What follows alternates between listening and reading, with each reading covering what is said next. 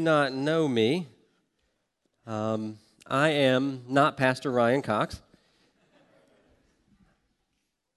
If you came expecting to hear him, please come back next week. My name is Anthony, and you're stuck with me today. But I want to welcome you to week 4 of our series through the book of Ephesians, the first 4 chapters of Ephesians, I should say. And we're calling this series The Church. If you were here last week, or maybe you listened online, then you would have heard Pastor Ryan walk through Ephesians chapter 2, verses 1 through 10, and explain how Jesus changes or transforms our personal identity by changing our relationship with God. Today, I'll actually be walking you through the next 8 verses of that chapter and talking about the flip side of that same coin, how Jesus transforms our corporate or our group identity by changing our relationship with other believers. So let's just go ahead. I want to read those verses to you on the front end, and then we'll jump into the details. This is Ephesians chapter 2, verses 11 through 18. And it says this: "Therefore remember that at one time you Gentiles in the flesh, called the uncircumcision by what is called the circumcision, which is made in the flesh by hands, remember that you were at that time separated from Christ, alienated from the commonwealth of Israel, and strangers to the covenants of promise, having no hope and without God in the world. But now in Christ Jesus, you who once were far off have been brought near by the blood of Christ. For he himself is our peace, who has made us both one and has broken down in his flesh the dividing wall of hostility, by abolishing the law of commandments expressed in ordinances, that he might create in himself one new man in place of the two, so making peace, and might reconcile us both to God in one body through the cross, thereby killing the hostility. And he came and preached peace to you who were far off, and peace to those who were near, and through him we both have access in one Spirit to the Father." So the way that the Apostle Paul, who wrote this letter to the Ephesian churches, the way that he structures this passage can best be described, at least in my mind, as a before and after picture. Now, I'm sure everyone here has seen those ads, those before and after photos before. About 7 years ago, I purchased the P90 exercise program. Anybody in here a fan or a user of P90? Am I really the only one? Not to be confused with P90X, as in extreme. I bought the normal mortal version, where literally, this is true, literally they have you use large rubber bands instead of weights. But I did it. I made it through. But what they have you do when you first purchase this program, you got this little instruction booklet. One of the very first things they have you do is take all these unflattering photos from different angles. Those are your before photos. And then as you complete different stages of this program, they have you take, from the same angle, more photos. So now you have your after photos. And the point of all of that is very obvious. They want you to see the progress you've made, the very real changes that have happened in your body, even though maybe you weren't aware of them. And that's exactly what Paul is doing in the passage I just read to you. In verses 11 and 12, you'll notice he repeats a similar phrase. He says, "At one time," or "at that time, you were." So that's the before picture of who we used to be corporately, in relationship with others outside the work of Christ. But then in verse 13, he changes gears and he says, "But now." And so that's the after photo of who we become corporately after Christ changes us. And then, of course, he goes on to flesh out what that looks like. But Paul's goal with these before and after images is the same as P90's goal. He wants us to see the very real change that has taken place in our group identity, who we are not just personally and individually, but in our relationship with others once Jesus transforms us. So, what I want to do over the next few minutes is just walk you through these 2 before and after images, and then we'll end by looking at how Christ accomplished that transformation, and of course what it means for the way that we live. So let's just start with the beginning, this thing that I'm calling the before picture. So as I was reading a second ago, that entire passage, 11 through 18, you might have noticed that the Apostle Paul is honing in on 2 very specific groups of people who he calls Gentiles and Jews. He also uses the phrase Israel.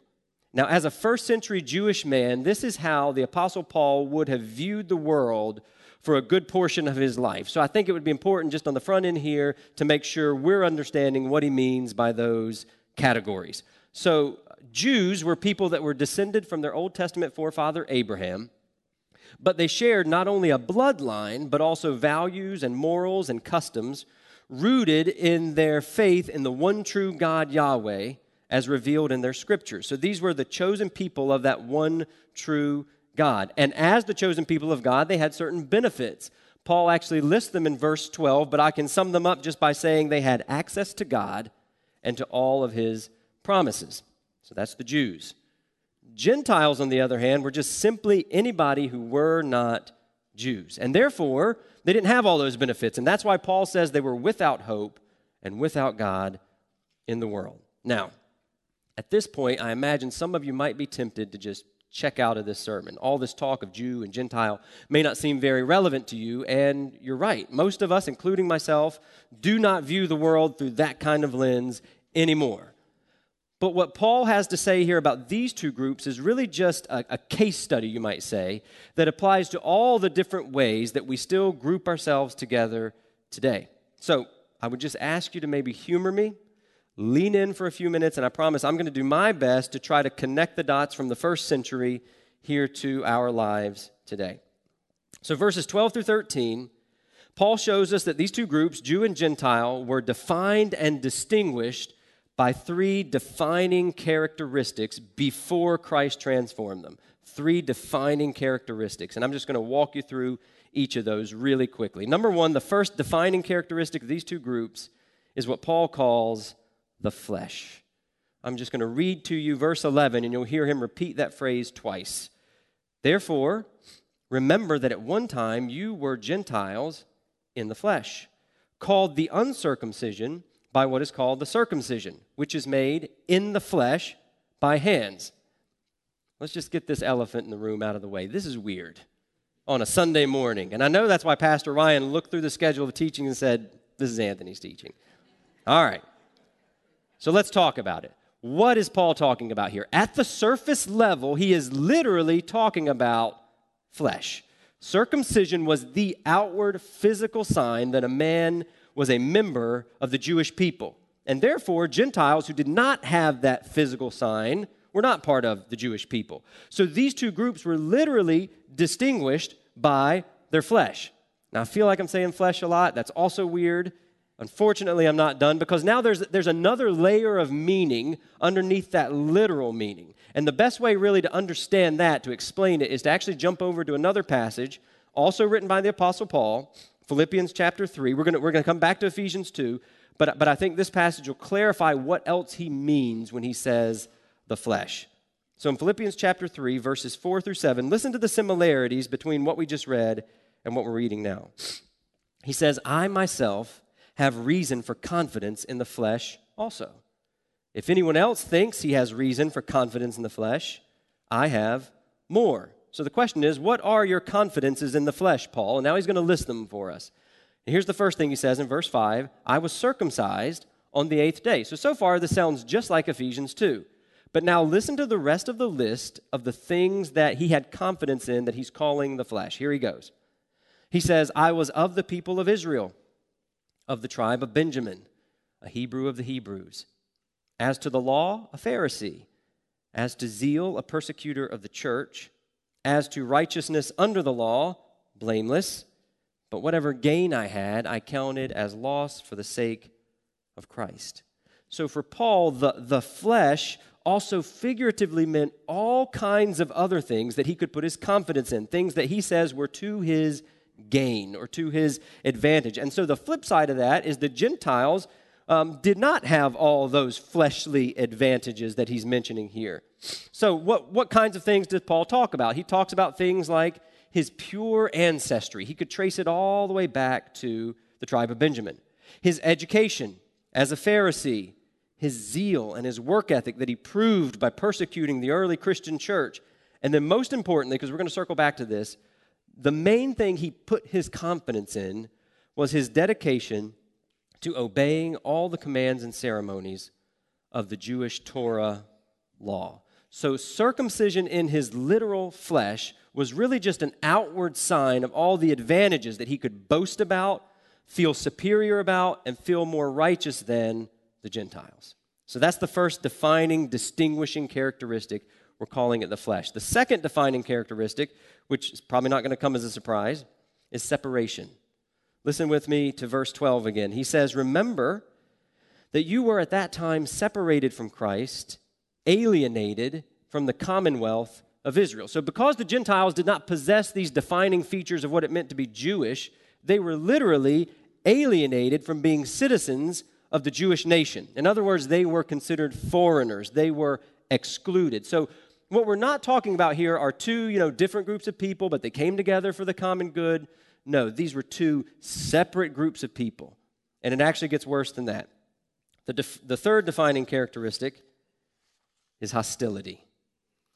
Twice in verses 14 and 16, the Apostle Paul uses the word hostility to describe the relationships between Jews and Gentiles. And the Greek word underneath that actually means hatred. So Jews and Gentiles, before the transforming work of Christ, were not just separated from each other, they literally hated each other. Now, you might back away from this and look at this picture of the first century and think to yourself, man, I am really glad that our culture has progressed way beyond these archaic concepts of dividing the world into Jew and Gentile, because that sounds awful. The reality is, and I hear some of you chuckling because you know where I'm going with this, that our culture, although we think we've progressed so much, we may categorize ourselves differently, but those three defining characteristics have remained exactly the same and just as prevalent and powerful as they ever have been. Let's just think about it for a second. And I'm going to make a statement here that shouldn't be shocking to anybody.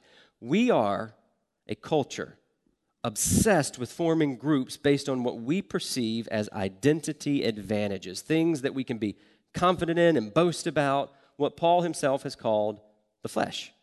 And it's not to say that all the groups that we create are bad in and of themselves, because they're not. But if you were here last week, you know that we humans are naturally, outside of Christ, dead in our sins, slaves to our selfish desires. So what always happens is that we eventually use our group's advantages to exclude, separate from, and vilify other groups. And that always leads to hostility and hatred. And we all naturally do this. I'm including myself in this group here. We do it to different degrees. We do it in very mundane areas of our lives, and we do it in very serious areas of our lives. But just to bring this down a little bit to the street level, let me just give you some actual examples. And what I want you to do as I give you these examples is to yourself, don't say this out loud, I want you to think, as I give you these examples, do I or somebody I know identify with any of these groups? And if so, how do we feel about people in the opposite group?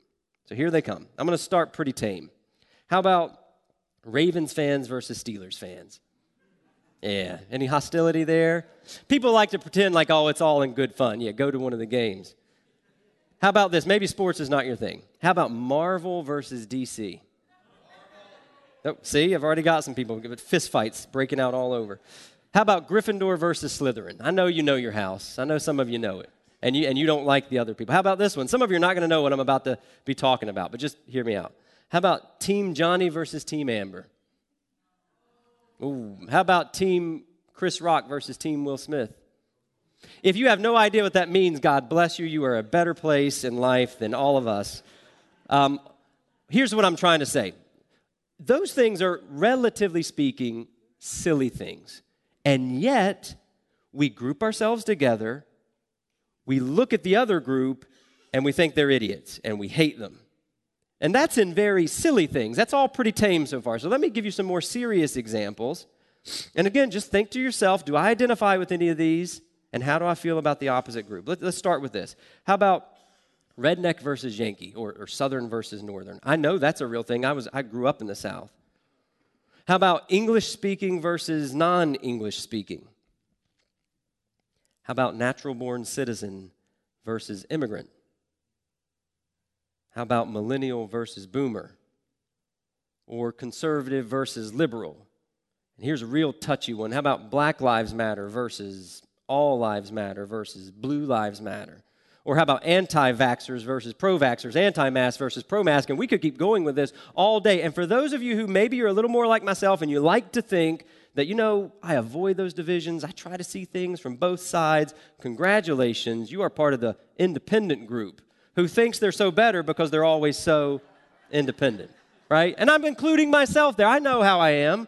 And I hope you see my point. What we see through this case study of Jew and Gentile is that outside of the transforming work of Christ, the natural tendency of all humans across history has been to fragment ourselves into groups that ultimately turn our perceived advantages into attitudes of superiority, and that always leads to hostility.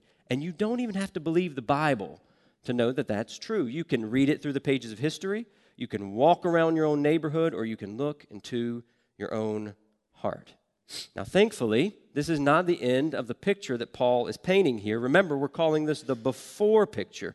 This is what we are outside the work of Christ. The most important question, of course, is what do we become after the work of Christ in our lives? And that brings me to the second major part of this passage, what I'm calling, of course, the after picture. So in verses 13 through 16 now, Paul flips the page, and he shows us how our group identity, the way we relate to others, is radically and supernaturally transformed in Jesus through faith in him. And what we find in these verses is really the exact opposite of those three defining characteristics that we saw in verses 11 through 12. So I just want to do a little compare and contrast so you can see the differences here. And this will be a lot quicker than what I just did. So number one, in Christ, Jews and Gentiles are no longer in a relationship of hostility.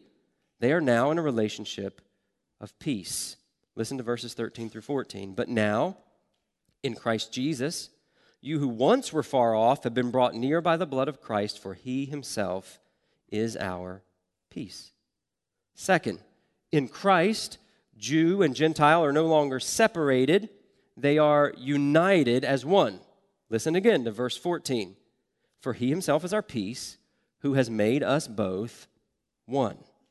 And then this third one's probably my favorite. Remember, I told you back in verse 12, Paul kept repeating this phrase, in the flesh, to describe Jew and Gentile. Now listen to the end of verse 14. It says, and Jesus has broken down in his flesh the dividing wall of hostility. In other words, in Christ, Jew and Gentile are no longer defined by their flesh. They are now defined by Jesus' flesh. So if you zoom out from that and you put it all together, here's the big picture that you get. Before Christ, we used to be separated based on our own fleshly identity markers, our achievements, our performances, and that always led to hostility. Now, after Christ, we are united based on what Christ did in his flesh, who he is, what he achieved, how he performed. And now, because of that, we don't have hostility, we have peace. And the really cool thing about this new unity that Christ has created is that by bringing Jew and Gentile and really every other group identity together in peace, Jesus has not just simply created one new group among all the others. His achievement is far greater than that. I want you to hear it in verse 15. Listen to what he's actually done. That he, Jesus, might create in himself one new man in place of the two, so making peace. Jesus has created a new man. Not man in the male sense of the word, but in the human sense of the word. So really what this means is Jesus has created a new humanity. This is exactly what Paul and the rest of the New Testament means when they talk about this thing that we call the church. The first humanity, the Bible says, born from Adam, fell into sin and died spiritually with Adam. The church, the new humanity born from Jesus, has been raised and is alive with Jesus. And this new humanity is really just a piece of the bigger cosmic master plan that actually Pastor Ryan talked about 2 weeks ago. It's at the end of Ephesians 1, this master plan that everything in creation that's currently so fragmented will one day be reunited and brought together in Christ. In other words, a brand new creation. And we, the new humanity, are the first stage of this new creation. So, now that we've seen what we used to be before Christ, now that we understand who we are or who we can be in Christ, really the final question is the same question you would ask when you see those before and after photos on the internet. Like, how did that happen, right? Like, how did we get from that to that? How did Jesus accomplish this transformation? And the Apostle Paul explicitly answers this question in verses 14 through 15. Here's what he says. And I know we've read this a little bit, but I'm going to focus on a different part of it now. It says, "For he," which is Jesus himself, "is our peace, who has made us both one and has broken down in his flesh the dividing wall of hostility." Jesus broke down this wall of hostility to bring these two groups together, and he did it in his flesh. Now, from verse 16, we know that in his flesh refers mainly to his flesh being nailed to the cross, because there on the cross, Paul says in verse 16, the hostility between Jew and Gentile was killed. So great. The question is, how did that work? How did Jesus' death on the cross actually kill that hostility? And verse 15 gives us the answer. So Jesus has broken down in his flesh the dividing wall of hostility by abolishing the law of commandments expressed in ordinances. Now, the word abolish that you see there can actually be translated better as to make of no effect or to nullify. So Jesus killed the hostility between Jew and Gentile by making the Jewish Torah law, with all of its commands and all of its ceremonies and sacrificial system, he made it obsolete. Now, again, you might be at this stage where you're thinking, what's that got to do with me? I don't follow the Jewish law, never have. So let me explain. The Jewish law was God's way of doing two things for his people. On one hand, it showed his people the depths of their sin. On the other hand, it provided a way of dealing with those sins through sacrifice so that his people could live in a relationship with a holy God and represent him to the world. Here's the problem. The problem is not the law. The law was never the problem. Paul, in another place, says the law is holy, the law is good. The problem is that obedience to the law was never meant to be the full and final way that people are made right with God. It was only ever meant to be temporary and incomplete. It was meant to be a sign, a pointer to something better. And that's why the temple sacrifices, when you read the Old Testament, you see them making all these sacrifices of lambs and goats. Those temple sacrifices had to be made over and over, year after year, because it was never enough.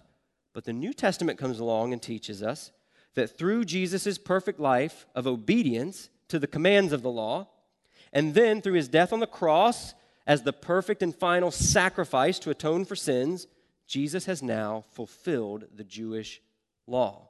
So the law, Paul can say the law is abolished because it is the death of Jesus in his flesh that makes us right with God, not the law. So, all right, now hopefully you understand all that, but really the question again is, how did that kill the hostility between Jew and Gentile? Gentiles could have cared less about the Jewish law. What's that got to do with anything?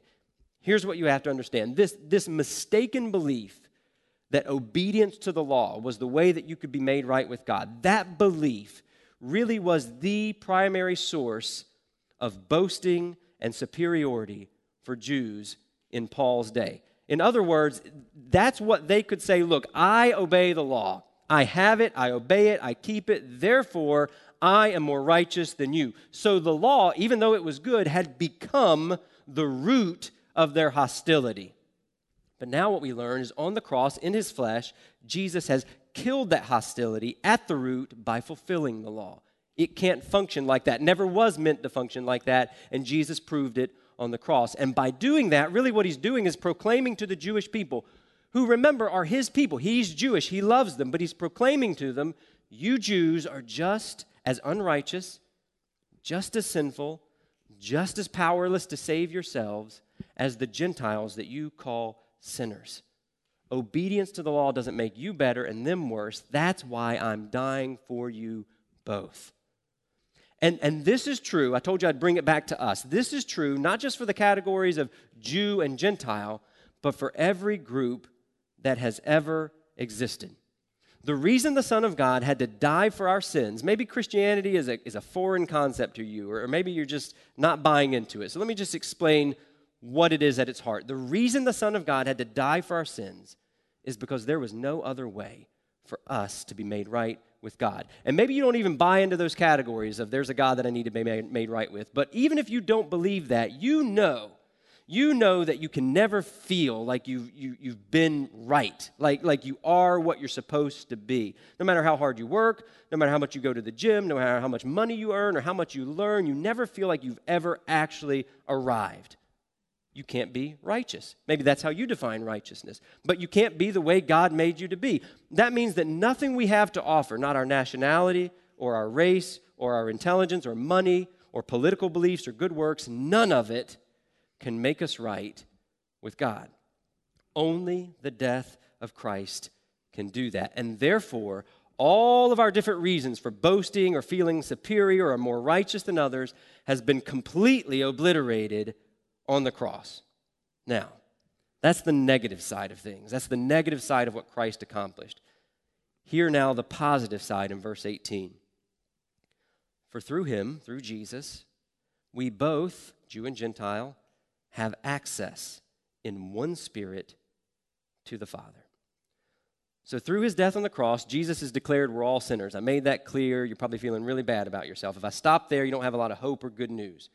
But not only has he declared we're all sinners, also on the cross, he has paid for those sins so that we can be adopted into God's family. So now what we see in verse 18 is all of us, Jew, Gentile, any other member of any other group, can now have equal access to God as their Father in the power, he says, of his one Spirit. He explicitly says one Spirit, not multiple spirits for different groups of people.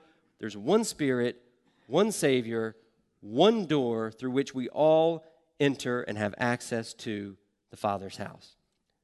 This is how Jesus has killed the hostility between us and created a new humanity of unity and peace. He has smashed all the pedestals that we used to stand on and look down on others. And then he has placed us all on level ground, and he has given us equal access to the warm embrace of our Heavenly Father. In this family, that means there are no favorite children.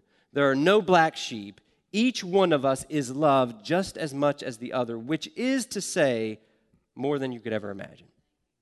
Now, if I were to end this teaching right here, I hope you'd be able to walk away and have a better understanding of what the church is and how Jesus created it.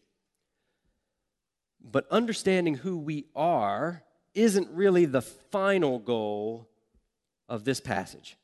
The ultimate goal is to get us to live like who we really are. So I'm going to take just a minute, and I'm going to be specifically speaking to everyone in here that would consider themselves a believer in Christ. Maybe that's not you. Maybe you're here and you're not sure about this whole Christianity thing. I still would invite you and ask you to listen along, because I think what I'm going to say is going to matter to you. So we are called Severn Covenant Church, right? Hopefully what you've learned now in Ephesians 2:11 through 18 is what that really means is that we are Severn Covenant New Humanity. And if we really begin to understand that identity, the way that Paul describes it here, it should revolutionize the way we think and act and relate to each other as a church. So what I want to do, just for the sake of time, is just point out two practical ways that everything we've learned over the last few minutes should actually change our lives as a church. The first one's going to be really focused on how we treat those inside the church, and then the second will be focused on how we treat those outside the church. So here's the first practical way it should change our lives. And I'm going to borrow this word picture from Pastor Tim Keller. Knowing what we know now about our new humanity in Christ, our identity decks should be reshuffled. Think about all of your different group identities as a deck of playing cards. At different points in your life, a different identity was probably at the top of the deck. Maybe at some point in your life, you thought of yourself mainly as an American, or mainly as white or black, or mainly as Republican or Democrat, you name it. But now, because of what Christ has done, this identity deck must be reshuffled, and the top card must always be our identity as a member of the new humanity in Christ. Now, that may mean that you can no longer identify with certain groups if their values no longer align with the heart of Christ and his gospel. I'll just throw a softball out here as an example. You can no longer be a member of the Taliban if, in fact, you are also a member of the new humanity in Christ. If that's you, you're welcome to talk to Pastor Ryan at the end of the sermon. But in reality, I'm sure you can think of lots of other kinds of identities that no longer jive well with being part of this new family. However, what this usually actually means is that you can still belong to other groups, but they can no longer function as your primary identity. So let me give you a quick example from my own life to just make this more real for a second. I don't know if you've noticed, but I'm white. Your nervous chuckles. Everybody's nervous. What's he going to say? About to put my foot in my mouth. Just hang in there with me for a second. I've had the pleasure of attending a predominantly black church on several occasions. And most recently, I attended a funeral at John Wesley United Methodist Church in Glen Burnie. And I was thinking about it. That service looked and sounded and felt very different than what I was used to. For starters, as soon as you get there, what you notice is that everybody is dressed immaculately. Like, I had a suit on, but I'm talking three-piece suits. I'm talking hats. I'm talking canes. The ushers had white gloves on, which I'm putting in a request that happens here. And then during the service, we sang hymns that I knew, but at a pace and a rhythm that I was unfamiliar with and, quite frankly, was way beyond my skill set. And then the preachers proclaimed the same Jesus and the same gospel, but they had a cadence and a fire and an organ playing in the background that made people want to stand up and say, "Preach, you can't help it." And I borrowed that phrase from a little old lady who stood up in a church and said exactly that. And it's stuck with me since then. But listen, for all of our differences, and I'm not naive, I realize that our differences in many areas probably go deeper than that. But for all of our differences, racial and cultural, the followers of Jesus at John Wesley United Methodist are my people, more than any other group of unbelieving people who may look and act more like me. That's what it means to have your identity deck reshuffled so that your membership in the new humanity with other Christians is always on top. That's the first practical way that our lives should be changed by these truths. Here's the second one. Being a part of the new humanity means that we love the old one. If Ephesians 2 has shown us anything, it has shown us that Jesus' entire mission, his very heart, is to bring near those who were once far, to make those who were alienated into full citizens. And if that is the heart of Jesus, it should be our hearts too. So what this means, and Severn Covenant Church, if you're new here or just visiting, Severn Covenant Church is awesome. I'm not getting paid to say that. It really is. That's why I'm here year after year. We're a great church. But I'm speaking to the church in general in our culture. We have got to stop treating the world outside the church as though it's us against them, and instead begin thinking like Jesus intends us to, which is, it is us for them. Our mission that Jesus gave us is not to defeat the world, it is to win it. So look around at the world, church. Just look around at it. So many people, you know them, are lost, and by their own admission, I know you've heard this before, they're trying to find themselves. They're confused about what it means to truly be human. But we know the answer. We are the new humanity. Not the perfect new humanity. We're still growing, but we are the new humanity. So here's what I would say to you. Here's my thought, a challenge, if you will. Let's put less effort into waging a culture war and more energy into building a culture of peace here in the church that will draw people in and help them discover who God made them to be. The answer to all the world's problems is not out there in all the other groups we belong to. It's right here. That's what Jesus died to accomplish. Now, those are just two out of probably dozens of different ways that the truths we talked about should reorient the way that we think and live. But another elephant in the room, the reality is we don't always live like that, do we? I said I was speaking mainly to believers a second ago. Now I probably have unbelievers saying amen, right? That is the common perception of people outside the church looking in, that place, that group of people is full of hypocrites. And to that I would say you are absolutely right. I know that I can be a hypocrite sometimes. I don't always practice what I preach. But I was reading just a couple days ago.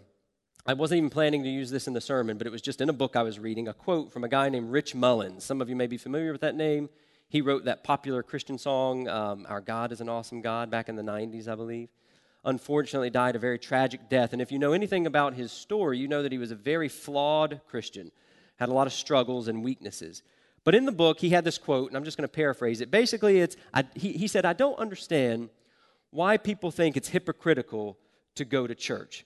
Because if anywhere, that's where hypocrites should be. In a place where they hear that they're flawed and fallen and receive the help and the accountability and the strength that they need to do better. He said, I could go jogging every Sunday with all the other perfect people, or I could come here and be a part of a group of hypocrites, because that's what I am. So let me just be up front with you. We as a church are a family that still sometimes acts like little brothers and sisters. I have two of them. I have two little kids who irritate each other, tattle on each other. Sometimes they struggle to be in the same room together, and sometimes they actually deeply hurt each other. And we still sometimes act like a paranoid family, afraid of outsiders. The question is, how do we grow into maturity? How do we actually take these things we've learned about being the new humanity and put them into practice? In other words, on a day-to-day basis, how do I live in peace with people that are so different than me? And the answer, we've actually already read it, but I'm going to say it to you one more time in verse 14. It's very simple. Here's the answer. Jesus himself is our peace. In other words, when all we can see are our differences, and when all we can see are things that threaten us, or when all we can see is how that person or this person offended me, the remedy is to start seeing Jesus. In other words, the way forward is backward.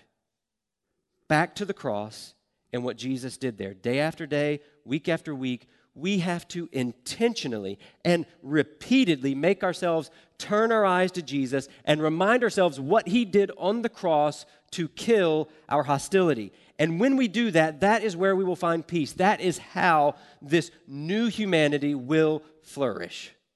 And there's no better example of this than the man who wrote this letter to the Ephesians, the Apostle Paul himself. I read to you earlier from Philippians 3, Paul's own words about the kind of man that he was before Jesus came and interrupted his life's journey. He was thoroughly and unapologetically Jewish, which means, just to use his own words here, he hated Gentiles, and they hated him. But then Jesus changed his life, and what we see Paul doing after that has become so familiar to so many of us that it's really lost its shock value. So I want you to really lean in and try to listen to this with fresh ears. This Jewish man, Paul, who used to despise and avoid Gentiles, he devoted the rest of his life to bringing Gentiles into the family of Jesus. And I don't mean that he wrote some books and stayed in nice hotels and got paid a nice fee for all of his Gentile-inclusive seminars. He actually literally traveled by foot across the Roman Empire. And the one time we know of that he went overseas, he ended up shipwrecked. He was chased out of towns, had to escape in the middle of the night. He went hungry, his clothes became shabby. He was stoned, he was beaten. He was abandoned by his companions, almost surrendered to an angry mob in a Roman arena. And eventually he's put under house arrest, where he had to wait years before going on trial before Caesar. And to cap it all off, he ended his life at the swing of a sword. Paul did all of that because he loved a people he used to hate, and he wanted them to be a part of Jesus' new humanity with him. And the only question we should ask about that is, how in the world did a mere mortal do something like that? And he gives us the answer himself in Galatians chapter 6, verses 14 through 15. This is going to be the last scripture I read. The worship team can go ahead and start coming up. Galatians chapter 6, verses 14 through 15. Listen to what he says. But far be it from me to boast except in the cross of our Lord Jesus Christ, by which the world has been crucified to me, and I to the world. For neither circumcision counts for anything, nor uncircumcision, but a new creation. How was Paul able to forget all of his own fleshly advantages and feelings of superiority and lay down his life for a people he once hated? By boasting in nothing except the cross of Jesus. In other words, he had a mindset that said, you and I may be very different. I may not understand all of your cultural practices. And quite frankly, you still have a lot of cultural baggage that I think you need to change. You don't know the scriptures as well as I do. Many of you are uneducated and illiterate, but ultimately, none of that matters. None of it makes me better or you worse. The only thing that matters is that we've all been made new creations through the cross of Christ. And so every day I will boast in nothing that I have but the cross of Christ. So I'm going to end by asking you a question. What are you boasting in today? I want you to really think about that for a minute. Is there something in your life, some identity, some experience, some achievement, some performance, maybe even some pain? Maybe you've been a victim. Even that, is there something that makes you feel more superior or more righteous than others? And if so, if you can identify what that thing is, what I want you to do is remember that whatever it is, on the cross, Christ abolished any reason for you boasting in it. But that doesn't mean he left you empty-handed. He has given you the best thing to boast in, himself and what he's done for you. And so what this means is that today and tomorrow and next week and next month, what we have to do intentionally, because it will not happen on its own, we have to turn our eyes to Jesus and let our anthem be the same as Paul's. I will boast in nothing except the cross of Jesus Christ our Lord. Because the more we boast in Christ who unites us, the less we boast in ourselves and the things that divide us. Let me pray with you. Heavenly Father, I'm going to start this prayer with a confession. I know, Anthony, that I boast in things that make me feel better than others. It's not always very explicit. It can be subtle, but it's there. I know it. And I know I'm probably in a room full of people that can say the same thing. And so what I want to do, Lord, is pray together with them. And first of all, ask for your forgiveness. Your forgiveness that you purchased on the cross. I don't have to do anything to gain it. You did it for me. Forgive me. Forgive me because when I boast in those things, I empty the cross of its power. I reject and despise what you accomplished for me, so forgive me. But now, Lord, I pray together with my brothers and sisters that you would help me to keep my eyes on you, not on everybody else and how different they are and the things that they've done and things that I've done. Help me to keep my eyes on you and boast and brag on and praise you for what you've done for me. Let that be my daily bread. God, give me the strength, give us the strength by your Spirit to make what Paul said the very anthem and motto of our lives, that we would boast in nothing but the cross of Jesus. And by doing so, I pray that you would make us free. It is a miserable life to always be looking at what I have that makes me more superior than others. Because sooner or later, Lord, I know those things fail. So free us from those things so that we can live with joy and live in peace with each other through the power of your Spirit. And I ask all these things in the name of Jesus Christ, your Son. Amen.